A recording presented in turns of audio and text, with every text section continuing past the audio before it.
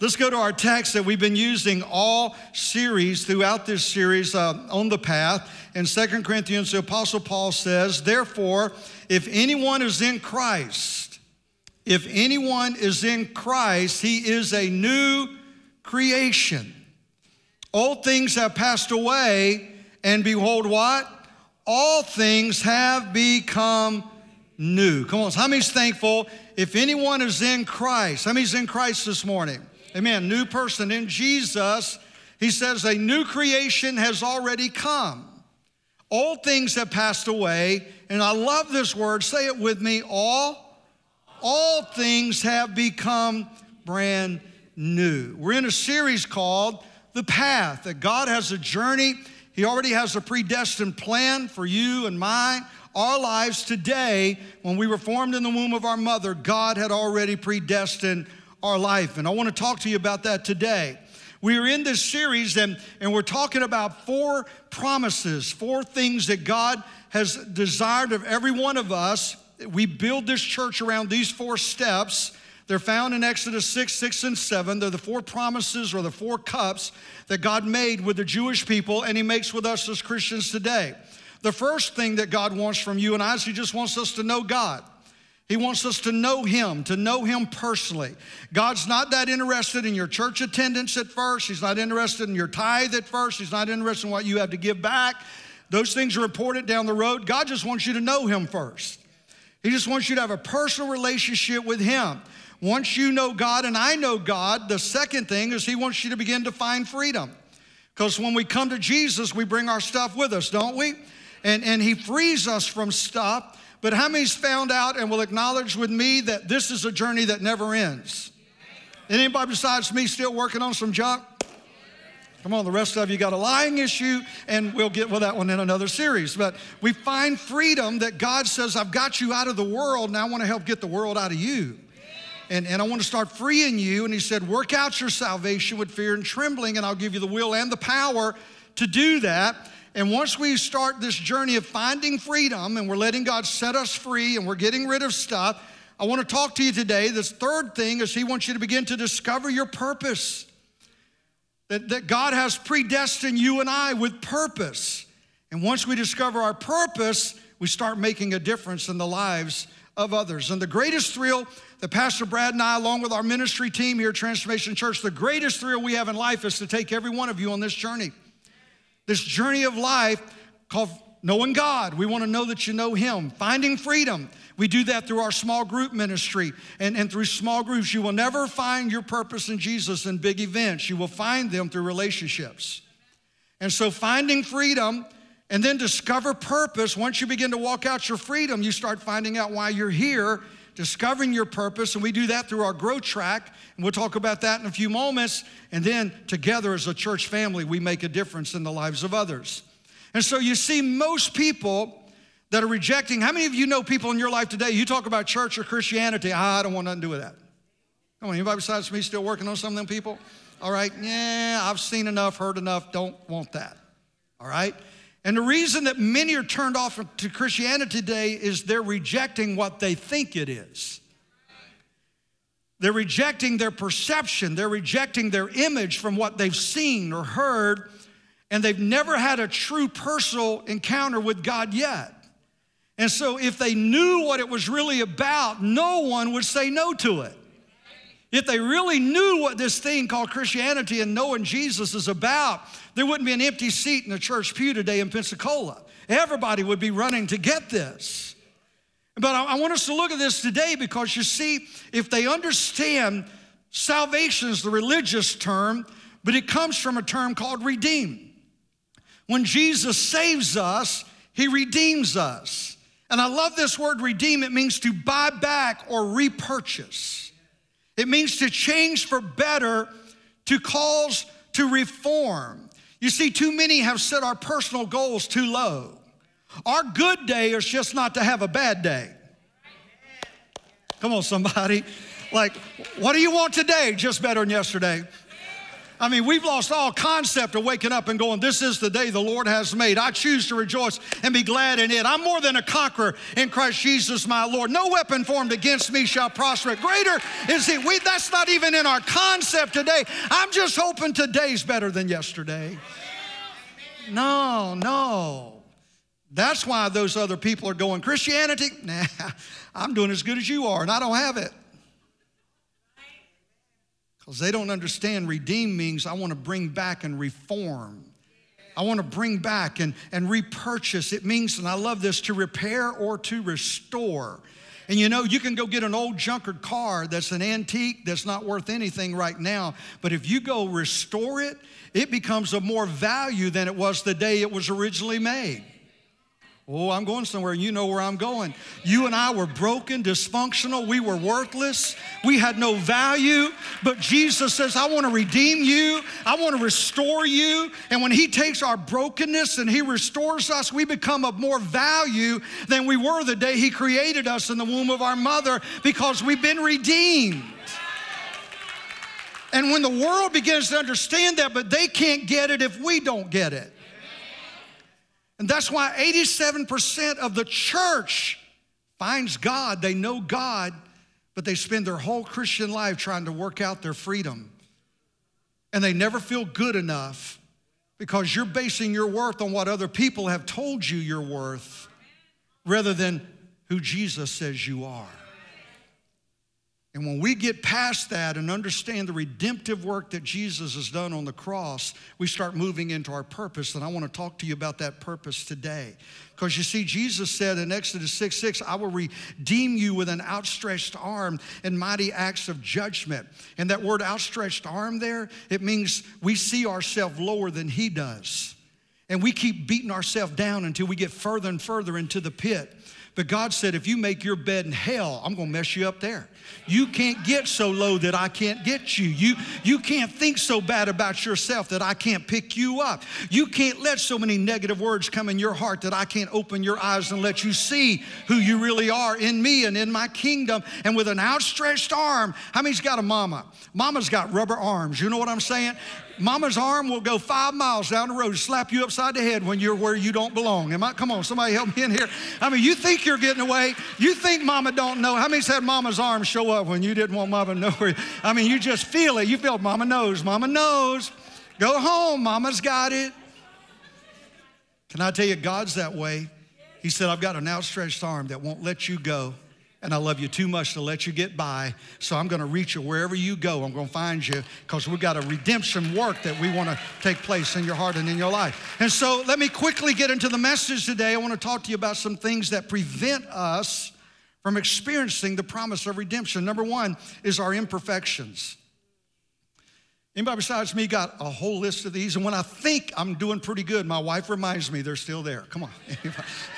I mean, who needs the Holy Spirit to convict you when you have a wife? That's what I'm just saying. All right? Now, she's my angel, she's my hero, and she builds me up. But she does remind me when I leave stuff on the kitchen table and their shoes are not in the closet. She reminds me, okay? All right? But imperfections, we don't see ourselves in the greatness that God sees us.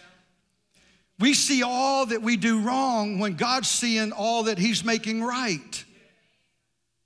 He that knew no sin became sin, so you and I can become the righteousness, standing in the rightness of God through Christ Jesus.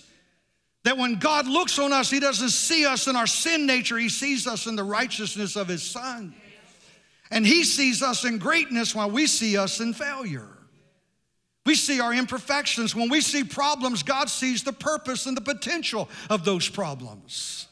That God's going to make something good and beautiful out of it. The psalmist put it like this. He said, you stoop down.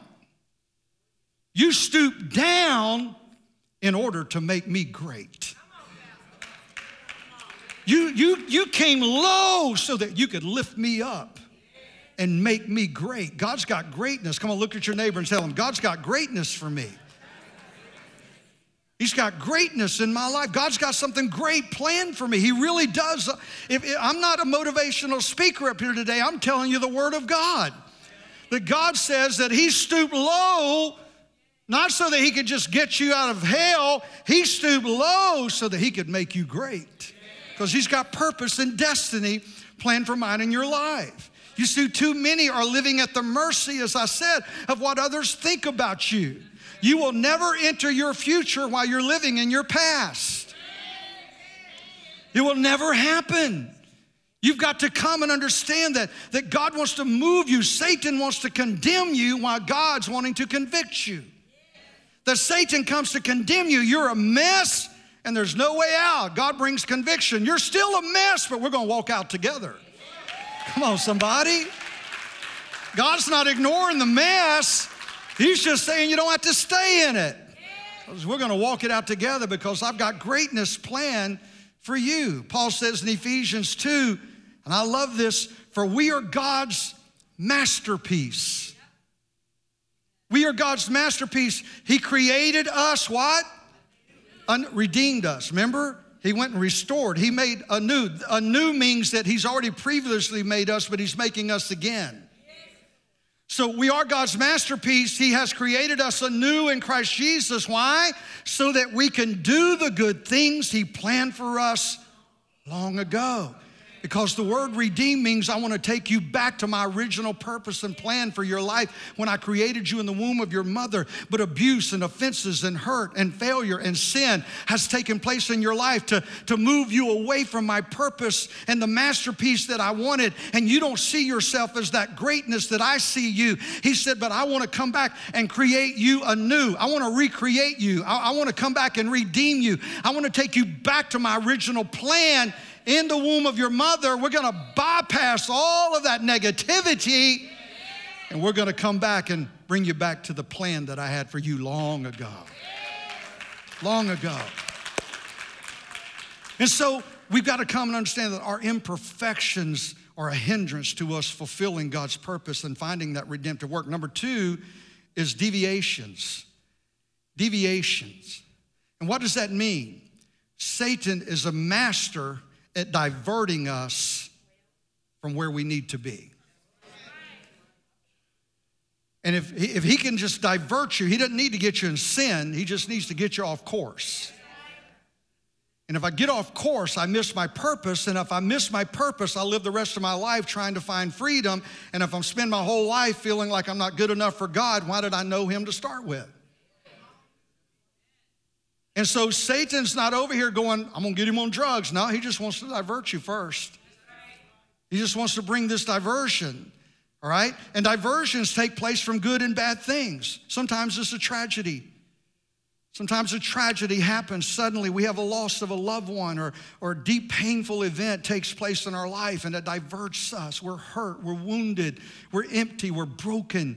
And they're real. How many besides me go, been there, done that, rode that horse, can wear the shirt, amen? I mean, we've all had those things, and they divert us if we don't see them for what they are. Part of it's just life in general, but then the enemy will take life and he'll use it to divert us and to get us off course. Sometimes it's good things that brings diversion. Satan will use that. I've watched people in church pray for God to bless some favor of God on their life, and then God blesses them with a job or an opportunity of a career, and that takes place in priority in their life now, and that diverts them from their relationship with God. And now they're over here seeking out what God said, if you seek the kingdom first, I'll add this to you. And now they're seeking this out and losing the kingdom. And it's a diversion. I've watched people pack up and leave and everything, and then their kids quit church and they keep their family out of church, and everybody backslides. Nobody's serving God, and they lose their career eventually, because when you lose everything that matters, why keep this? And everything was a diversion. And I'm not against promote. I pray it every day for every one of you. I have the list of every person that attends this church. I pray over it every day. Favor, blessing, jobs, resources, income, raises, promotions, blessing. I pray it over you, and we're watching God do it. I pray it over you every day, that God bless every person in his house. Let favor rest upon you, but don't fall to the trap of the enemy and think everything that glitters is gold. You've got to find out, is this still God's plan for me? And then there's extracurricular activity. Let me just say right there on that blessing, one of the young men on this stage was recently given an opportunity of a career that's phenomenal, and he met with me and he said, Pastor, I'm turning it down. I didn't tell him to. He said, I'm not accepting it because it will take me away from my purpose in life. I'm born to lead worship. And he turned it down to stay here and be a worship leader in this church. And it wasn't but weeks after that God promoted him to the job that he's got now that's taken what God. I'm just saying, don't let the enemy, it doesn't have to be something bad. It can be something positive, but if it diverts you from God's purpose, you need to recheck it. Because God's favor doesn't take you out of the kingdom. It makes you a bigger masterpiece in it. And then number 3 is extracurricular activity. Today, pulling out of my subdivision, I watched the ballpark filling up. And I played ball for 14 years, so I'm not a preacher up here going, if your kid plays ball on Sunday, you're all going to hell, okay? I'm not saying that. I'm saying, but you need to be careful because the enemy's wise. His name means subtle, shrewd, crafty, sneaky. And have you noticed that everything the world wants to do today with our children is on Sunday? You want to know why? He wants you and your family out of the house of God. He doesn't want you here. He wants to divert you. And I'm not saying again that if you're out and your kid has a ball game on a Sunday, I'm just saying don't let that become the norm.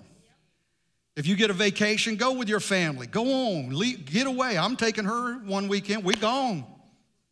Okay, we need that, all right? But I'm saying don't let the enemy bring this diversion and all of a sudden everything becomes important. That's more important than the house of God. Because you need to be amongst the people of God. And so understand the enemy, he wants to bring this diversion. You know what diversion means? In the Greek, it means to impede one's progress by putting something in the way. Then it means to cut a ditch in the middle of your road. You know what he does? The enemy puts this ditch in the middle of your road to make you go around. And you spend all your time going around trying to come back to what God originally had for you that you never would have experienced if you hadn't had the ditch in the road. So be observant and understand the enemy's got settled plans that he wants to use against you. You see, Paul said in Romans 8, he said, but we know that God causes everything to work together. And watch this now. How many's heard this verse? We know all things that God causes everything to work together for those that love, together for the good of those who love God. Come on, how many's heard that part? It doesn't end there. All things work together for the good to those who love God. And there's a prerequisite. And are called according to his purpose. They only work together for the good if you're connected to the purpose. You disconnect from the purpose and there's no reason for anything taking place good. And that's why the enemy wants to come and divert you from God's purpose in your life, because then it nullifies God's favor and blessing on your life. Paul goes on to say in Romans 11, he says, God's gifts and God's call are under full warranty, never canceled, never rescinded. That God's call, his promise, his plan, his purpose for mine in your life, he never takes it away. We mess up, we make mistakes, but it doesn't disqualify us. God still wants to reform, redeem us. He wants to see that take place in our life. God has never changed his mind. Things are gonna happen. Easter Sunday, standing right over there, 9 o'clock service. I'm about to walk on this stage and preach to the largest crowd we've ever had in this church. And Ashley calls Brad. Jabin, my little 4-year-old grandson's terminal. That's why Brad's not here today. He just stopped breathing. We can't get him to breathe. We can't get him to breathe. He just stopped breathing. And I'm walking out here to preach, not knowing if my grandson's dead or alive. Last Sunday, same thing. Another attack, Thursday, all day, we almost lost him, over 30 seizures and hospice is there. And we had people tell us today, Brad was supposed to preach today. He said, Dad, I said, I know you need to be home. I'll cover. Now we'll get a guest to come in. I said, no, we ain't bringing no guests. One of us is preaching because we have purpose. We have purpose. And I'm not saying that to be sympathetic for me. I'm saying that my purpose identifies me. My purpose drives me. My purpose woke me up this morning. My purpose is why I breathe and why I live. And you got to understand, God's got purpose for you, and the enemy wants to take away your purpose, because if he takes away your purpose, he takes away your reason. And you got to come today and realize you got to learn how to play hurt. I mean, I played baseball for 14 years. I caught when I had torn ligaments and I didn't get paid a dime. I see these pro athletes getting paid $20 million a year and they stub their pinky and they got to sit out for a game. I'm like, what's going on with this? You know what I'm saying? No, you got to learn how to play hurt, man. You got to learn that I've got purpose. And my purpose drives me to please him, become that masterpiece that he's called us to be. And so I want us to look at this today. What's the promise of redemption? Redemption, again, means to put something back into its original place, order, function. It means to return back to an original intent. In Ephesians, read this with me. It's a powerful, powerful scripture, and it's kind of long, so stay with me. Blessed be the God and Father of our Lord and Savior Jesus Christ, who has blessed us with every spiritual blessing in heavenly places in Christ, just as he chose us in him before the foundation of the world. Before you ever put this world in place, God already chose you. That we should be holy and without blame before him in love, having predestined us to adoption as sons of Jesus Christ to himself, according to the good pleasure of his will, to the praise of the glory of his grace, by which he made us accepted, part of, redeemed into the beloved. Having predestined us to adoption. Why is that so important? Because you and I were Gentiles. We were outside the covenant agreement. We couldn't get in this thing. But Jesus died so that whosoever will. Now it's not just for Jews, it's for Jews and Gentiles. Whosoever will can come. And you've heard me say it if you attend this church, but we have our biological children and we have 2 Vietnamese children. And we're looking to legally adopt them so that they can have all the rights when we pass away that my biological children have. And what we found is this, that in the state of Florida, your adopted children have more rights than your biological children. I can take my biological children out of the will. Isn't that fun? You better behave today. You better treat me good in that nursing home. I'm taking you out. I can take my biological children out of the will, but you can't take your adopted children out. They're in for life. I'm adopted. You're adopted. We've been adopted as sons of Jesus Christ. And what does that mean? You can't be taken out of the will. You can't be taken out of the covenant. You can't be taken out of the promises. Satan can't take you out. Oh, I messed up. You can't take me out. Oh, I had a bad day. You can't take me out. I stumbled along the journey. You can't take me out. I've been adopted. I've been brought in, and I'm in for life.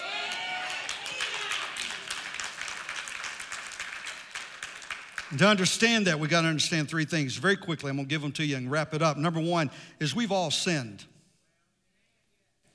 We've all sinned. Every one of us in this room has sinned. We've been born into sin. All mankind is born into sin. Romans 3:23 says, for all have sinned. All have sinned and fallen short of the glory of God. Every one of us. We've all sinned. And we have to come to the understanding that every one of us in this room needs a Savior. And when I grab hold of that, I'm not telling everybody else what's wrong with them. I'm still looking at what needs to be fixed in me.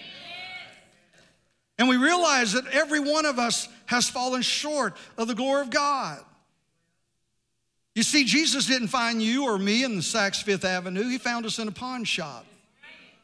Broken, dysfunctional, loss of value. But he still found us.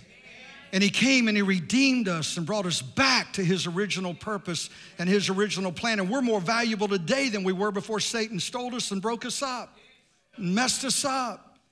We have more value today. And we've got to come and understand that Jesus wants to come and change your life. But we realize we've all sinned. Number 2 is Jesus Christ sets us free from the penalty of sin.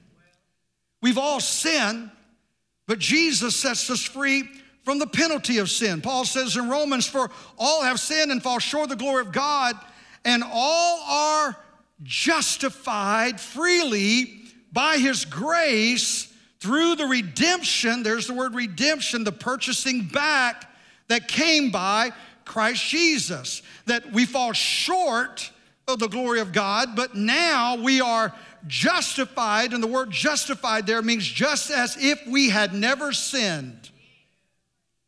So we all get to stand just as we had never sinned, freely by his grace.